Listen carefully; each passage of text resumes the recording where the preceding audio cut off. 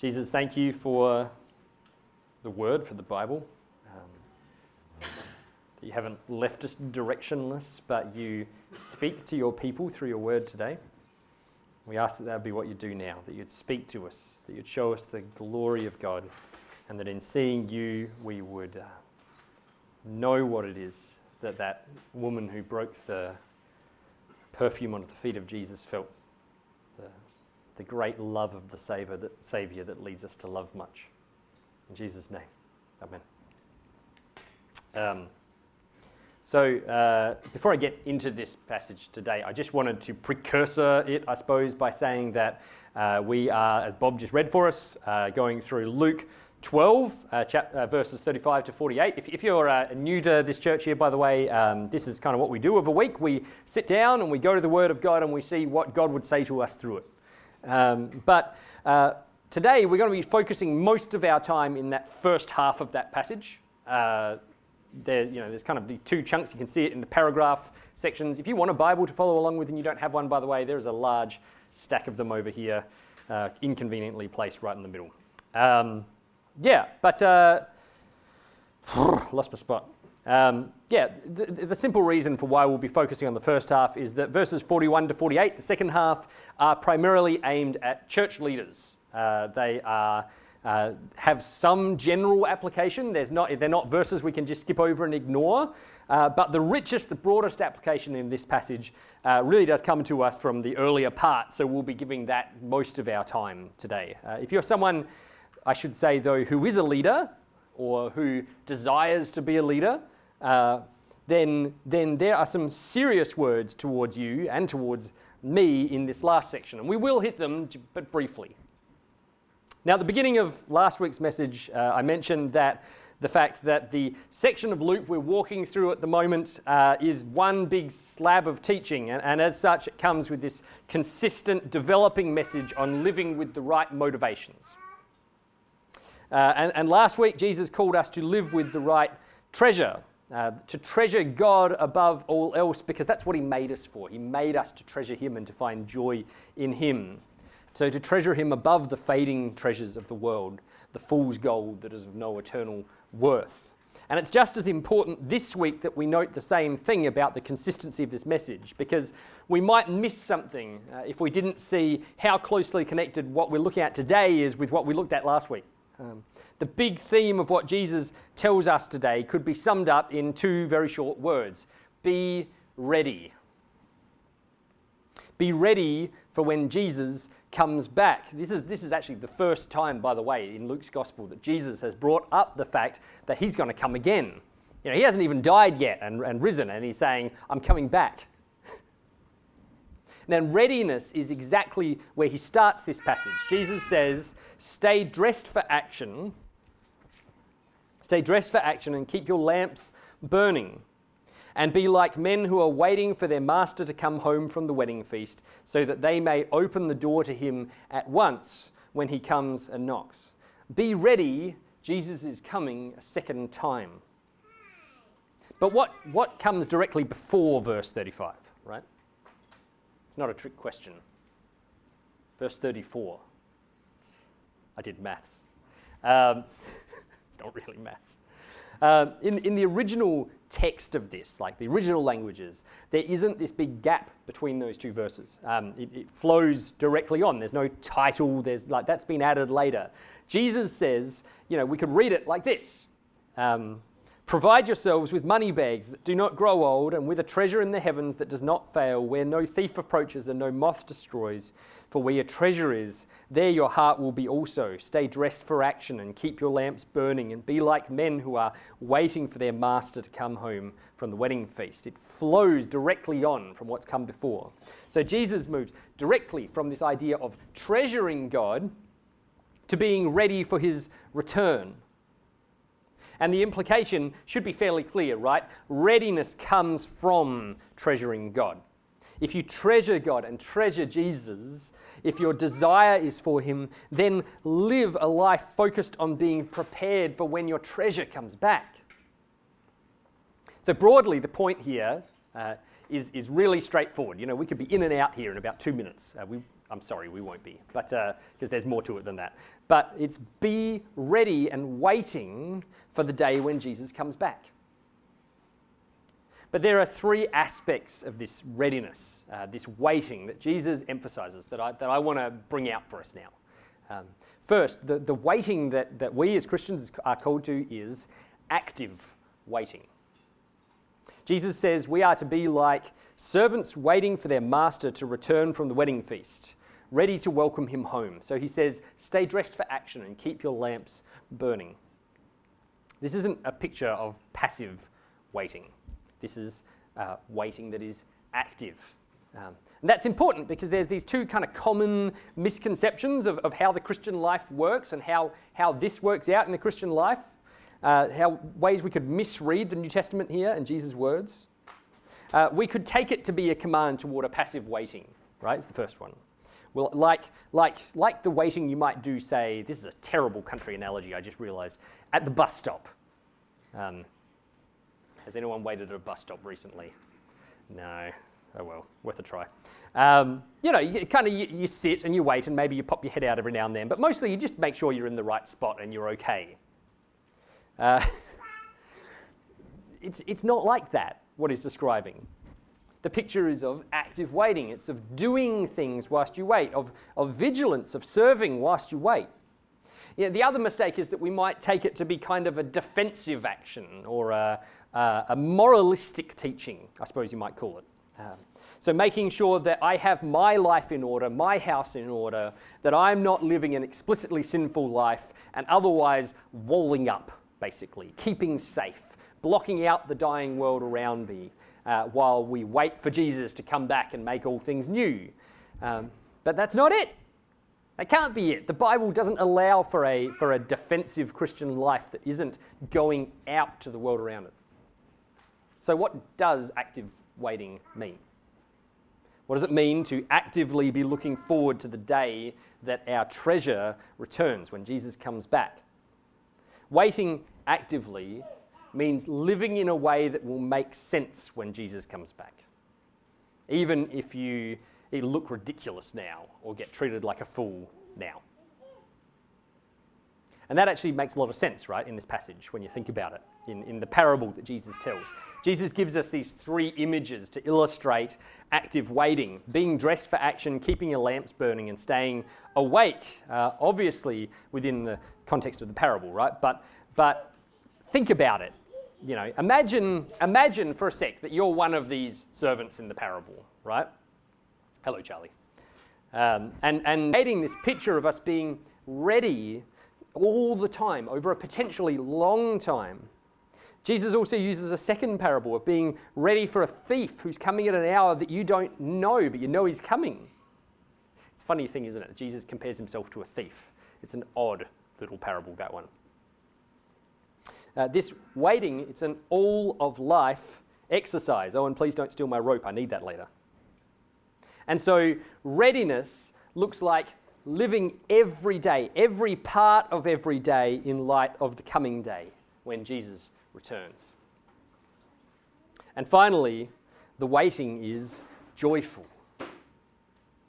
The image Jesus gives us in the middle of this parable really jars the whole thing. I don't know if you noticed that.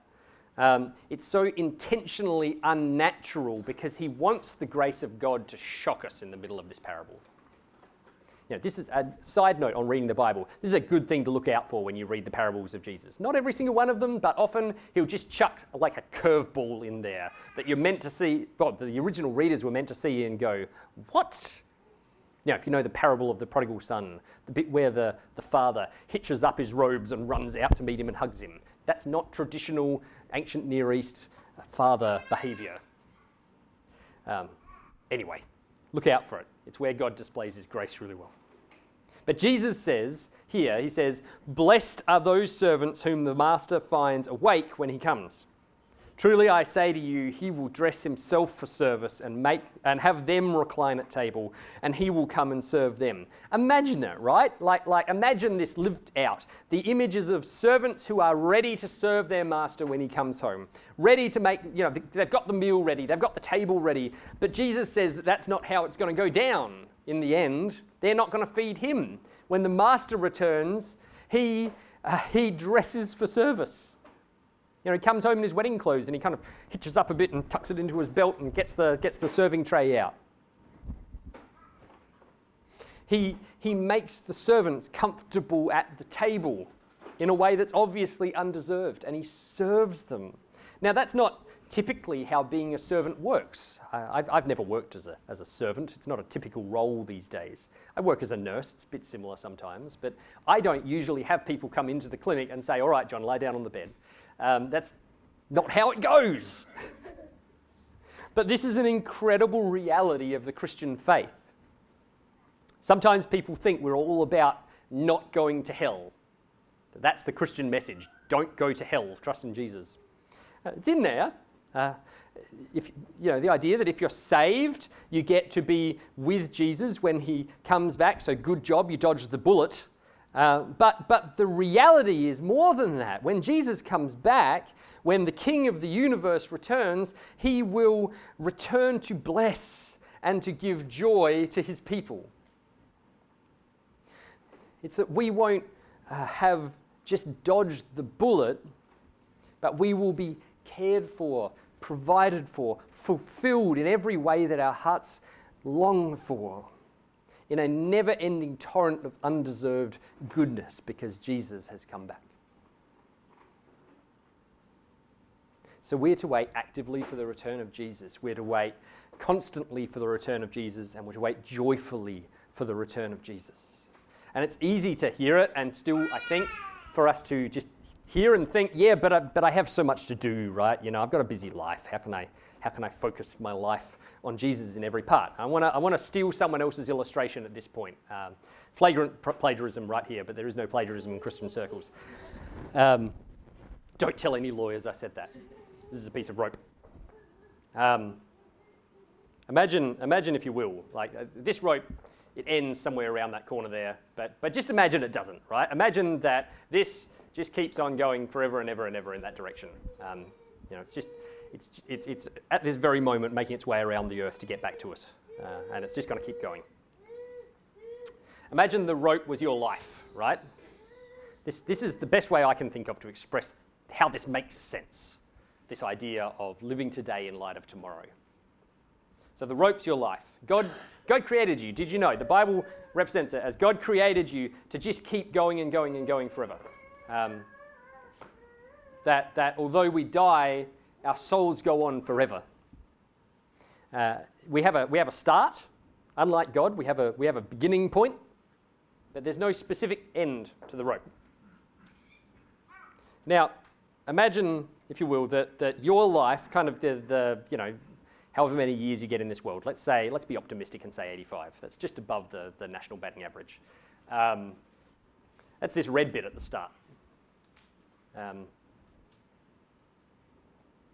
And then everything after you die, well, that's all that bit that keeps going and going and going forever and ever.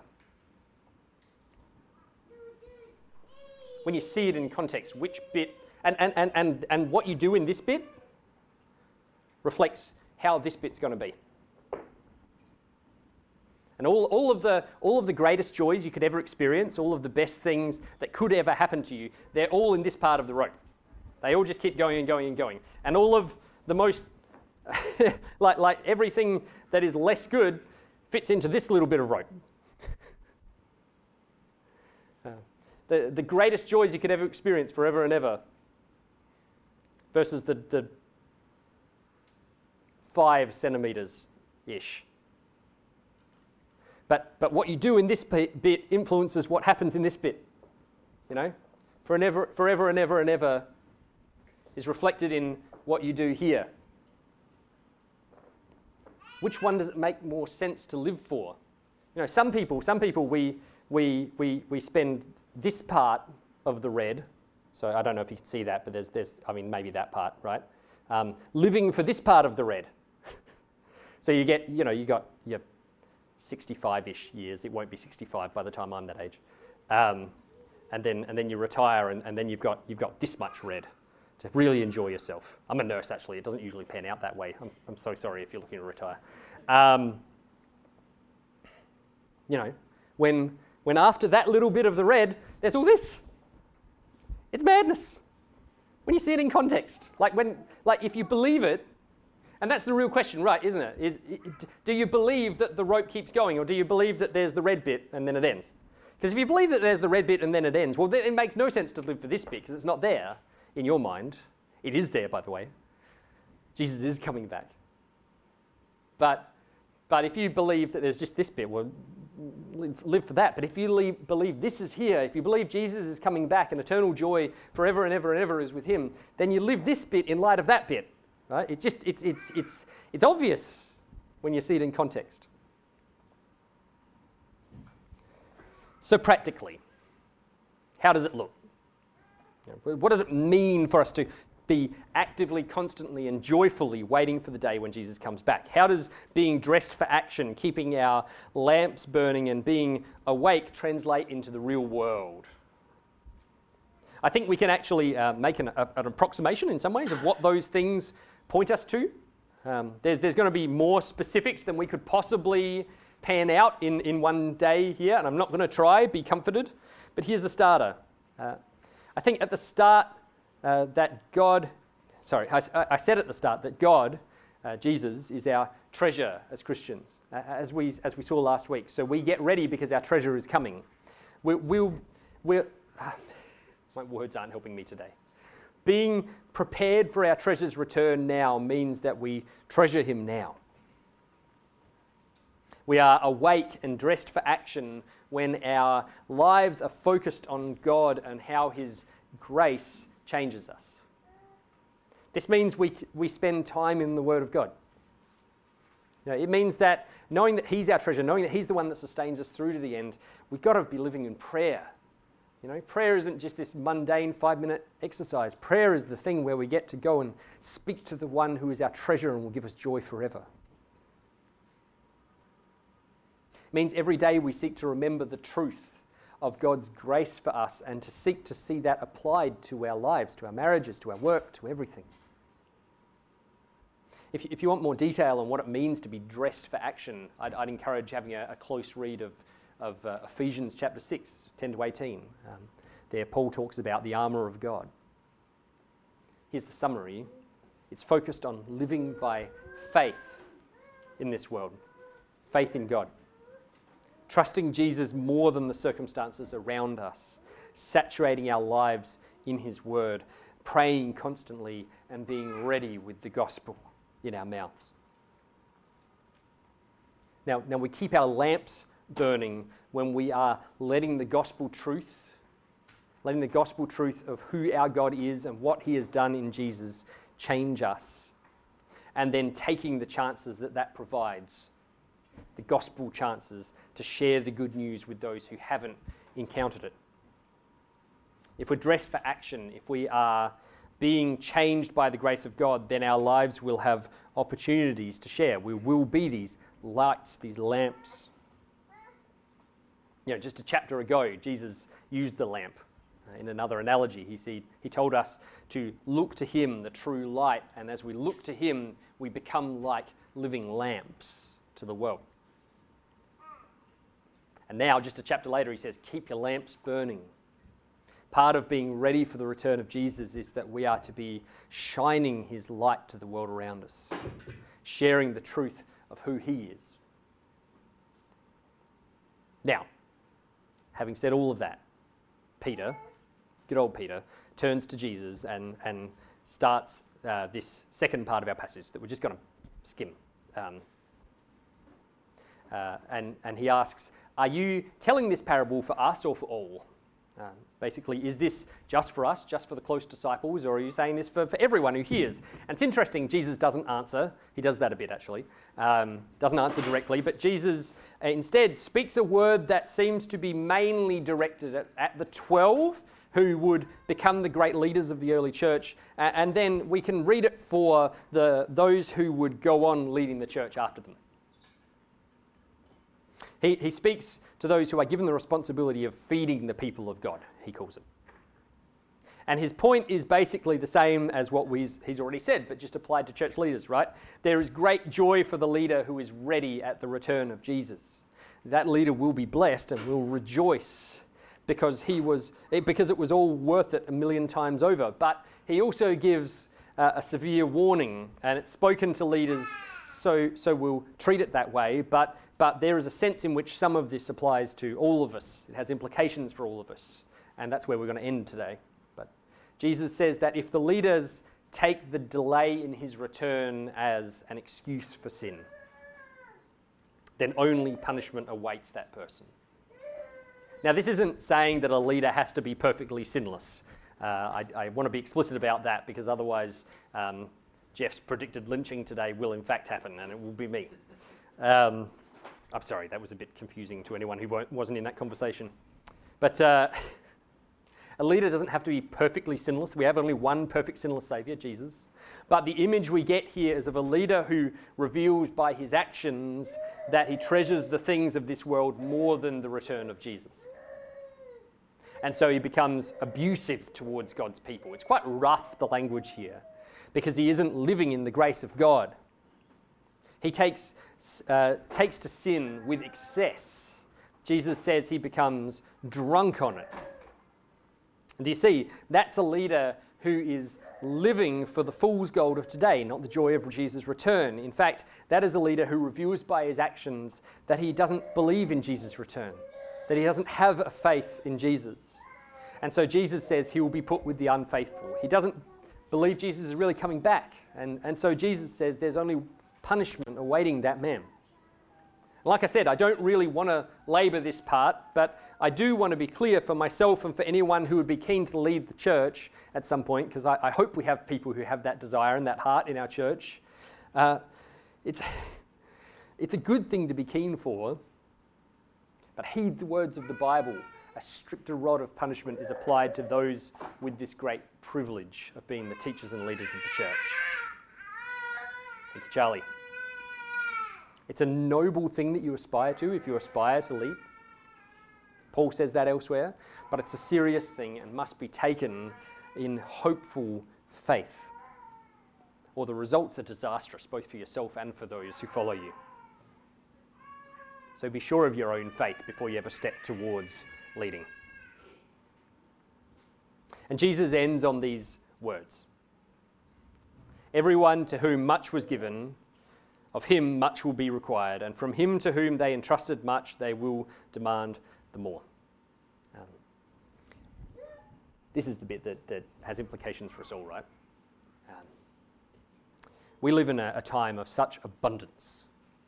Barry actually thanked God for it just before. We have so much. You compare my work schedule, or our work schedule, even the hardest working of the workers here, the work schedule to that of 150 years ago on average, right? And we have spare time by the buckets today. We have more expendable income than almost any other time in history, especially in Australia, right? Not just that, there was a time just a few hundred years ago when the Bible did not exist in our language, right? And now I can read it as an English speaker. Like I don't even need this. I don't have my phone, but I can read it on my phone. I don't even need to carry a book. I can listen to it on my phone. I don't even need to read it if I want to hear it spoken out. There was a time when every sermon preached was preached in Latin. Raise your hand if you speak Latin. Same rough average as the people in the churches when that happened, right? It was usually preached by a man who had about the same biblical literacy as the people listening who had never read the Bible because it didn't exist in their language. Now we have the word preached in our own language by people who've had the privilege of being able to, decidedly, concentratedly study it for years. And not just that, we have access to the teaching of innumerable good, solid biblical teachers. Thousands of great, inexpensive books and podcasts are at your fingertips these days. You can literally now be mentored by the works of almost every great church leader in history in your own language, mostly without having to actually read them because they exist as an audiobook as well. And we have freedom in our country to share faith, to speak about Jesus without the persecution that is faced by many and that has been faced, that has been normal to the church throughout most of history. The question is, with all of this, right, with all that we've been given at our fingertips, are we making use of it in a way that reveals that we love and long to be ready for the return of Jesus? Are we grasping these incredible opportunities we have, which we have no guarantee will be there for much longer? Are we grasping them because it will make sense when Jesus comes back?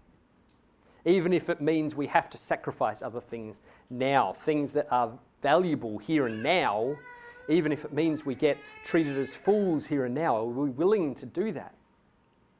I think a lot of us have lived for a long time in churches that emphasize good teaching, and rightly so. It's important. But it's very easy to start thinking that hearing good teaching means that I am ready, that I am living the life God has called me to. But look at that through the lens of what Jesus says here, through the lens of everyone to whom much was given, of him much will be required. Just hearing, it's not enough. Just hearing means nothing. In fact, it means something. It means that you have been given a great gift to live out. If we treasure Jesus and we have been given so much good teaching across our lives, God isn't just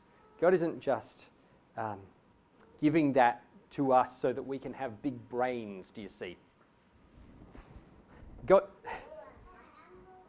He gives his good gifts to us so that his kingdom can grow in our lives and so that we can grow in readiness for his return. I want to wrap up today just with a quick couple of verses from the book of Revelation. Revelation 19. It's a vision of the time when Jesus comes back. John writes, "Then I heard what seemed to be the voice of a great multitude, like the roar of many waters and like the sound of mighty peals of thunder, crying out, 'Hallelujah! For the Lord our God, the Almighty, reigns. Let us rejoice and exult and give him the glory, for the marriage of the Lamb has come.'" It means Jesus is united with his church, and his bride has made herself ready. That's the church. It was granted her to clothe herself with fine linen, bright and pure, for the fine linen is the righteous deeds of the saints. And the angel said to me, "Write this, blessed are those who are invited to the marriage supper of the Lamb." The return of Jesus isn't just this kind of dull change. It's not just someone knocking on the door and going, "I'm here." It's not even just a making better of all things. You know, the image the Bible uses here, the marriage supper of the Lamb. I mentioned the marriage suppers of that day, right? They're up to a week-long crazy parties.